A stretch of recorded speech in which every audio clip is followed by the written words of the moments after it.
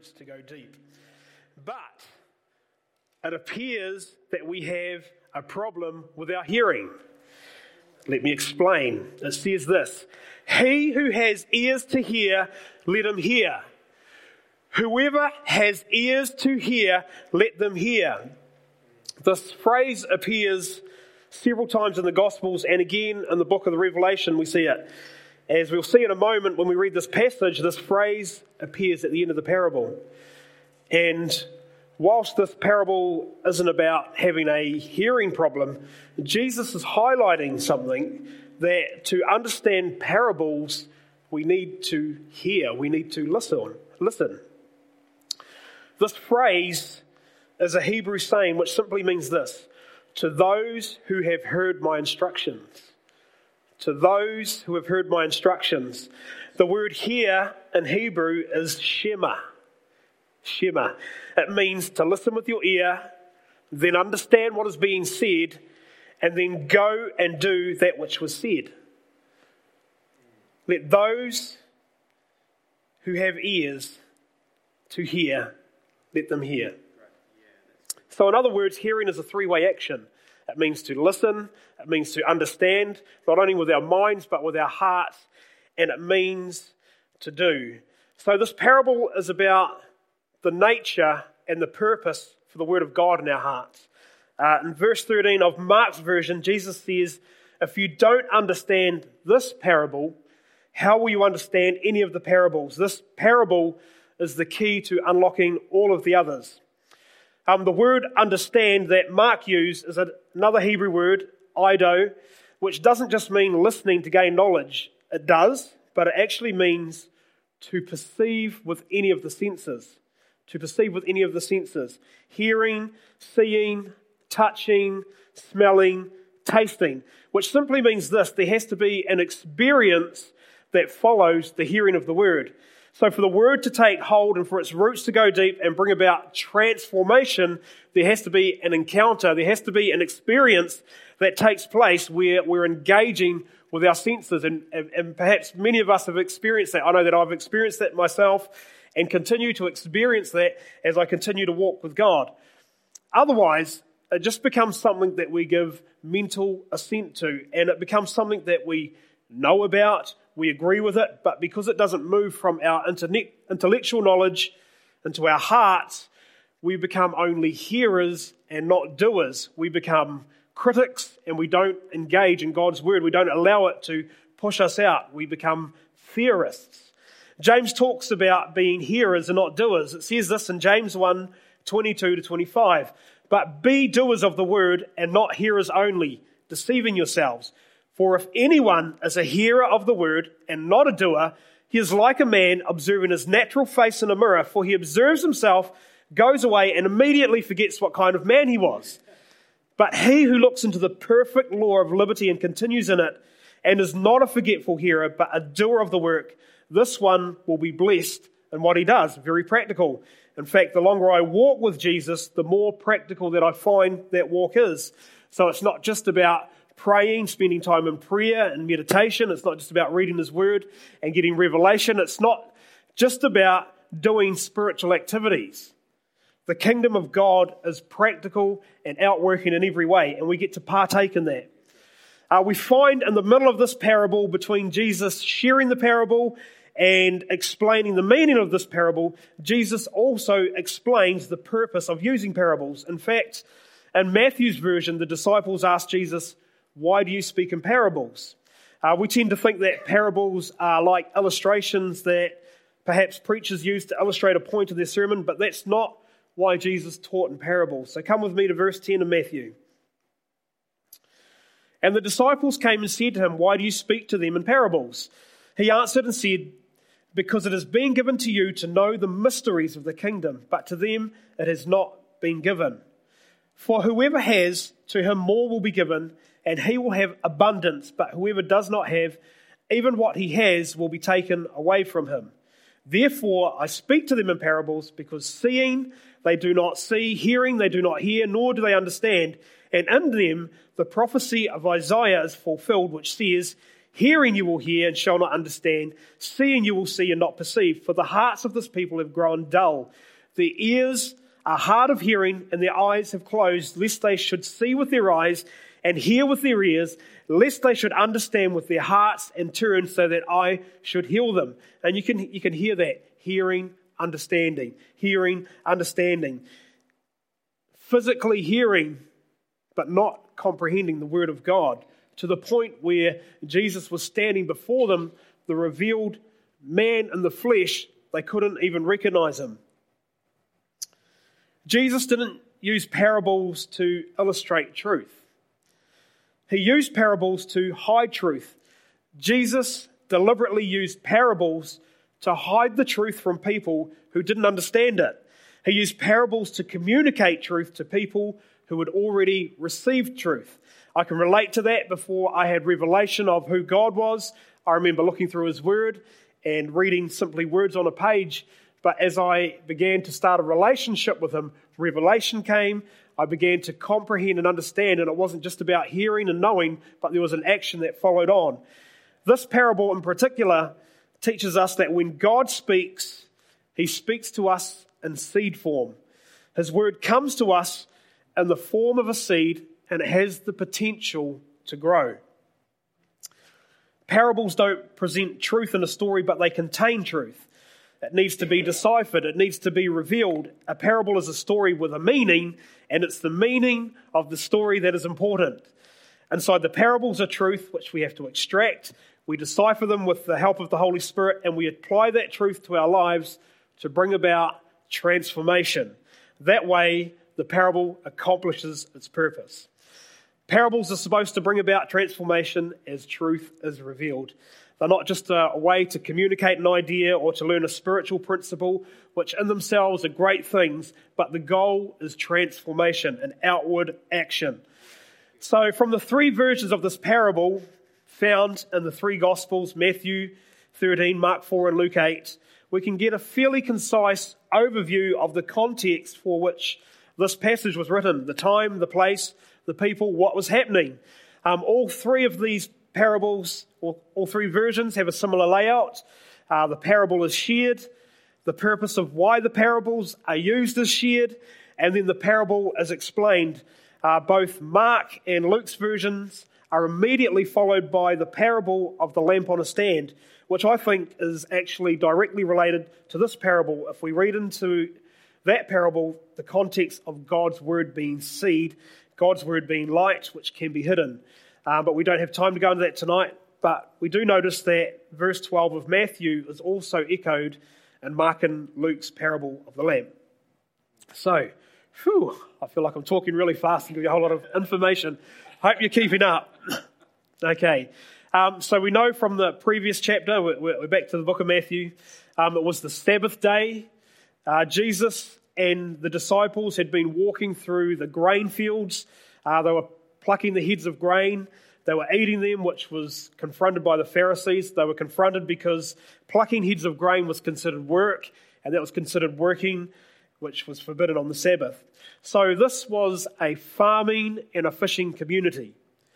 The scene of this parable was the Sea of Galilee, which is really a lake which the Jordan was flowing out of the mountains of Lebanon. It dumps into the regions of Galilee, and then it runs down through the Jordan Valley, and then the Jordan River ends in the Dead Sea, which has no outlet there. And it was in this lake, which dominates Galilee, that Jesus made his headquarters, probably Capernaum, maybe even at Peter's house, which is located there. And Jesus would travel all around that region, preaching to the people, speaking to the people, healing the people. And often he was teaching by the sea. Now, because of the great crowd that had gathered on the shore, he pushes out on a boat. The size of the crowds that he attracted were so large, they were so pressing around him, they were so demanding. The sick were brought to him, the demon-possessed, the needy, the poor, the outcasts. Some were looking for a miracle, others were just looking for amusement's sake. They wanted to see a spectacle. In another passage it says that the crowd was so large that the disciples couldn't feed them because there were so many people present.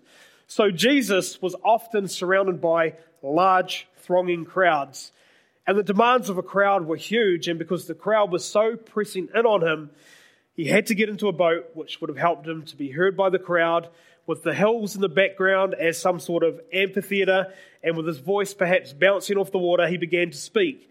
Chapter 13, verse 1, it says this, "On the same day, Jesus went out of the house and sat by the sea, and great multitudes were gathered together to him, so that he got into a boat and sat, and the whole multitude stood on the shore.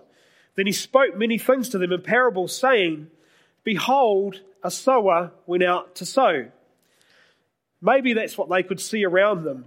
The flat lands which were all about them, the farmers would plough their rows much like they do today. They would plough them with either an animal or they would plough them by hand. And then they would walk up and down the rows and they would have a bag over their shoulder and they would use what is called the broadcasting method. And maybe if you've ever sown seed for a lawn, I used to watch my dad do it. I've never done it. Kind of the same, except they're scattering seeds onto a row rather than just scattering them all over the place. But this was a very common scene in their society. The sower walks up and down the rows, scattering the seeds on the ground. Verse 4, "And as he sowed, some seed fell by the wayside, and the birds came and devoured them. Some fell on stony places where they did not have much earth, and they immediately sprang up because they had no depth of earth.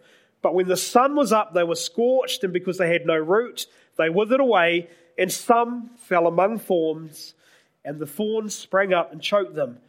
Others still fell on good ground and yielded a crop, some 100-fold, some 60, some 30. What an amazing result." So this was a very familiar scene to the crowd. They would have all known it. Some of them probably would have done it, and they were likely surrounded by it. Sowers, they were familiar with people sowing seeds. The seeds, they were also familiar with that. Soil, different kinds of soil, people would also have been familiar with that. Three factors in this parable. There is the farmer or the sower, there's the seed, and there's the soil. So the farmer is those who share the word of God. That's you, and that's me. The seed is the word of God. The soil is the response from those who hear it. It represents the heart condition. The farmer in this parable is a man who goes into the field with the intention of raising a crop, reaping a harvest. So he expects to reap a profit from the crop that he's sowing. In the same way, the Holy Spirit was sent into the world, sent as a deposit like a seed to convict the people so that he might reap a harvest. In the same way that a bountiful harvest brings riches and honours to the Father in heaven, salvation brings glory to God. So, as the farmer sowed his seed, it fell upon 4 distinct types of soil. And we should note that each of the soils was good soil. But it was the condition that the soil was in when the seed landed on it that determined the potential for the seed to produce a harvest. Every seed, every word of God has the potential to produce much more seed many times over. Sometimes 30, sometimes 60, sometimes even 100. And if you've ever planted anything, you would know this to be true. Think of beans or peas or even corn. Think of acorn trees who reseed themselves and they're able to reproduce. Sometimes 30, sometimes 60, sometimes 100, if not more. It's the same with the gospel. When it's sown into the heart that is ready, it will germinate and reproduce many times over. The seed has the potential to begin small and reproduce very much more. Let's head down to verse 18, the parable of the sower explained. Therefore, hear the parable of the sower. When anyone hears the word of the kingdom and does not understand it, then the wicked one comes and snatches away what was sown in his heart. This is he who receives seed by the wayside. So fields in Israel weren't fenced in, they weren't walled in like they are perhaps here in New Zealand. There were walls on the hillsides because of the terraces to create flat grounds for the vineyards, but the grains were planted down on the flatlands and they bordered their fields with paths. The wayside refers to the narrow footpaths that ran through and ran beside the fields. These were the roads of the day. They would have been about 1 metre wide, They would have been accessible by any traveller. This is probably the kind of path that the disciples were walking on the previous day when they were picking heads of grain. The paths were uncultivated. They were dry. The soil had become hard because it had been trampled on. In fact, it would be as hard as pavement, as hard as concrete, as travellers would have compacted the earth again and again. A very dry and hot place where the sun beat down. And so when the seed fell on the footpath, it couldn't penetrate the soil. It was like falling on concrete. It was too hard. It stayed out in the open. And so birds, very familiar problem to any farmer. Even in today's society, birds will follow anywhere there's seeds. And they would have been following behind the farmers. And anything that landed on the path, they would have flown down, picked it up and eaten it. Luke adds in his account of the parable that whatever the birds didn't get was crushed and trampled under the feet of those who walked along the path. So it would have been common for travellers to be going up and down these rows. But this speaks of a hard heart. Sometimes people will hear the gospel, the good news, they'll hear the word of God, but they can't understand it. It's like hidden truth that they can't make the connection. Maybe it's through consistently refusing to hear the gospel. It's the trodden path, the continual saying no to Jesus. Perhaps it's the continual blaming God for the perception that he was responsible for things that weren't going right in their lives. It speaks of a hard heart that can't receive the seed, the word of God. Verse 20, but he who receives the seed on stony places, this is he who hears the word and immediately receives it with joy. Yet he has no root in himself, but endures only for a while. For when tribulation or persecution arises because of the word, immediately he stumbles. The stony places are common in the land. Jesus wasn't talking about stones and pebbles in the soil. The farmer would get those out. They'd probably use something like a rake or perhaps a sieve, much like we still do today, to get those little stones and pebbles out. But often there'll be an outcropping of limestone, a limestone rock that sat underneath the layer of soil, underneath where the plough was reaching. And the soil from the top, it looks like it's ready to be sown. The ground looks good. It looks healthy. It looks productive. There's moisture. There's warmth. And the soil is warm. And it looks like any seed that's cast here will germinate. But what happens is it quickly springs up into a promising plant, something that was very common in Israel. But because there's no depth in the soil, there's no ability for the roots to go deep, they'll go down, they'd hit bedrock, and they'd force the plant up. And that's why it says they sprung up immediately. But as soon as the sun beats down on that tender plant, it begins to wither. It dies without producing any fruit. They all would have understood that. They would look into one section of the field where there were plants that were sitting higher than the other plants.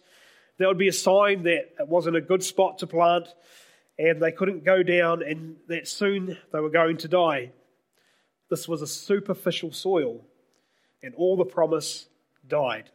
It speaks of a heart that's made an emotional response to the gospel, an emotional response to the word of God. And it's not wrong to have an emotional response to the word of God. I know that's true for myself. I continue to have an emotional response to the word of God. Joy comes in, but if there is no depth for the word to take root in, it's here for a moment, and in the next moment, it's gone. Without the ability for the word of God to go deep and take root, it can't survive. It can't carry a burden. It can't carry a load. And when the temperature begins to rise, storms of life come, it simply withers away. Verse 22, now he who receives seed among the thorns is he who hears the word, and the cares of this world and the deceitfulness of riches choke the word, and he becomes unfruitful. Thorns and weeds. This is deceptive soil. There's not any bedrock beneath it. It looks good. It looks clean. It looks ready. But underneath the surface are the living roots. There's other seeds of thorns and weeds ready to spring into life. I'm sure we've all weeded a garden before. And the worst thing you can do is break that weed off at the top when you pull it out, because it just continues to grow and expand underneath. No, you've got to get right down and pull the thing out by the roots. When the seed falls here, it also quickly springs up to life. It gives every indication that it's going to be healthy, that a harvest will follow, but the same ground begins to produce the thorns and the weeds that were already there, and they soon choke out the new plant, and the good seed dies. Again, this is a picture of a heart that tries to have a foot in both worlds. The heart desires to live a life that honours God, but is torn between God's kingdom and the earthly kingdom, and eventually it's overcome by the ways of the world. And perhaps you've found yourself there before. I know that I have, especially in the early days of giving my heart to Jesus and just figuring out my Christianity, outworking my salvation, trying to keep one foot here in the world and one foot in the promises of God, and outworking that. But because we are pulled and swayed to this way and that, if we aren't planted and don't allow our roots to go deep, we become just hearers and not doers, then we lose the potential for harvest. Verse 23, but he who receives seed on the good ground is he who hears the word and understands it, who indeed bears fruit and produces some 100-fold, some 60, some 30. So finally, there are 3 other kinds of really good soil. They all knew, everyone that was listening, they all knew that dirt, not all dirt was the same. That in some soil, the nutrients would be superior to other soils. One would produce a good crop, and there would be soil that would produce a great crop. Good soil is deep, it's soft, it's rich. It's not competing, there's plenty of room. It's soft for the roots to go down deep to where the water is. And some seed fell onto this good ground, this ground which had been worked and prepared. It had been ploughed, it had been tilled. It was ready to receive the seed when it came. And so when the seed germinated within the heart of the soil, the plant began to grow. And when the plant reached maturity, it began to produce fruit that brought honour and glory to the farmer. So whenever Jesus told a parable, he would always bring an element that was shocking to the listeners. And this was the shocking part to the listeners. An average crop would be about 7.5%, not even 10%. Tenfold would have been a massive, massive harvest. It would have been the story of legends. Wow, Garth got like a 10% yield of his beans this year. But Jesus really blows them away with a story of like 3,000%, 6,000%, 10,000%. So for them, it would have been just way out of proportion to anything that a good crop would normally produce. And it would have been unusual for them to hear this. His point was to grab their attention because they had a hearing problem. They were good at listening, but that's as far as it went. We can be good at listening. We love a good message that we can agree with. We love to listen to podcasts, YouTube. We turn up to conferences. We like to listen to great speakers and have input into our lives. But if that's all we're doing when we hear the word, then we're just following Jesus around like the crowds who are following him around and not allowing Jesus to disciple them and push them out. This is my final thought. Shalom, would you come, Nat? As I look back on my own life, as the soil was prepared for the gospel, for the word of God to take root in my own heart, many times the gospel was presented to me. I remember being in youth group, and I spent a lot of years in youth group, youth leaders coming to pick me up, take me down to youth group on Thursday nights. Really, I went out to hang out with my mates, hopefully get a girlfriend. I turned up with an ulterior motive. And, I say this, I tell this because I don't ever remember hearing anybody preach about Jesus. But I know that's not true because I would turn up to these rallies and I remember my best friend at that time, I know what it is now, it's called an altar call, but I didn't know they were doing an altar call, and they were saying, if your heart's beating really fast, you should come down the front. And I'm thinking, what? And so my friend got out of his seat, went down the front, along with a bunch of other people. I was like, what are they doing? And then they took them out the back. I was like, what are they doing? This seems really weird. Obviously, the gospel was preached. There's this black box theory that's centered around the encounters that we have with God as we're growing up, as we're walking through life. It might be a nudge here, a nudge there. It might be talking with a friend over here. It might be you find yourself suddenly at church with somebody. All of these nudges, nudging you here and there, but somewhere along the way, our spirit is activated. It comes alive. And I think that's one of the mysteries of God. But as we each give someone a nudge, we plant a seed. It's like tilling the soil. And one day, the Word of God will take root. And I'm sure that's true for everyone here in this room. I wonder if we can bow our heads in prayer. Father, we want to thank you for your Word. We thank you that it is living, it's active. But Lord, it's not just words written on a page. Your Word causes us to listen, to hear, to understand, not only with our minds, but with our hearts. We thank you that you are a God who touches all of our senses. Father, that you don't just want us to hear you, to see you, but we can taste you. Father, we can touch you. Father, we can experience and encounter you. And so, Lord, as we consider tonight your word spoken over our lives, Father, as we consider being ones who have been sent into the world to carry the word of God, sowers, sowing the seed, sowing the word of God. Father, I pray that not only would we be bold, not only would we have ears to hear and eyes to see the opportunities that come before us, but Lord, that you would draw people to us. Father, let there be opportunities for prayer. Let there be opportunities to release kingdom. Let it be through our words, through our actions, and through our love. Father, I thank you for your word, that it is living and active. Father, that it's powerful to bring about transformation, not only for our lives, but for the lives around us. And Lord, as we depart from this place, let us not just be hearers of your word, but Father, let us be ones who hear, who understand, who seek for revelation from your Holy Spirit. And Father, as you send us out, send us anywhere, Lord, we'll be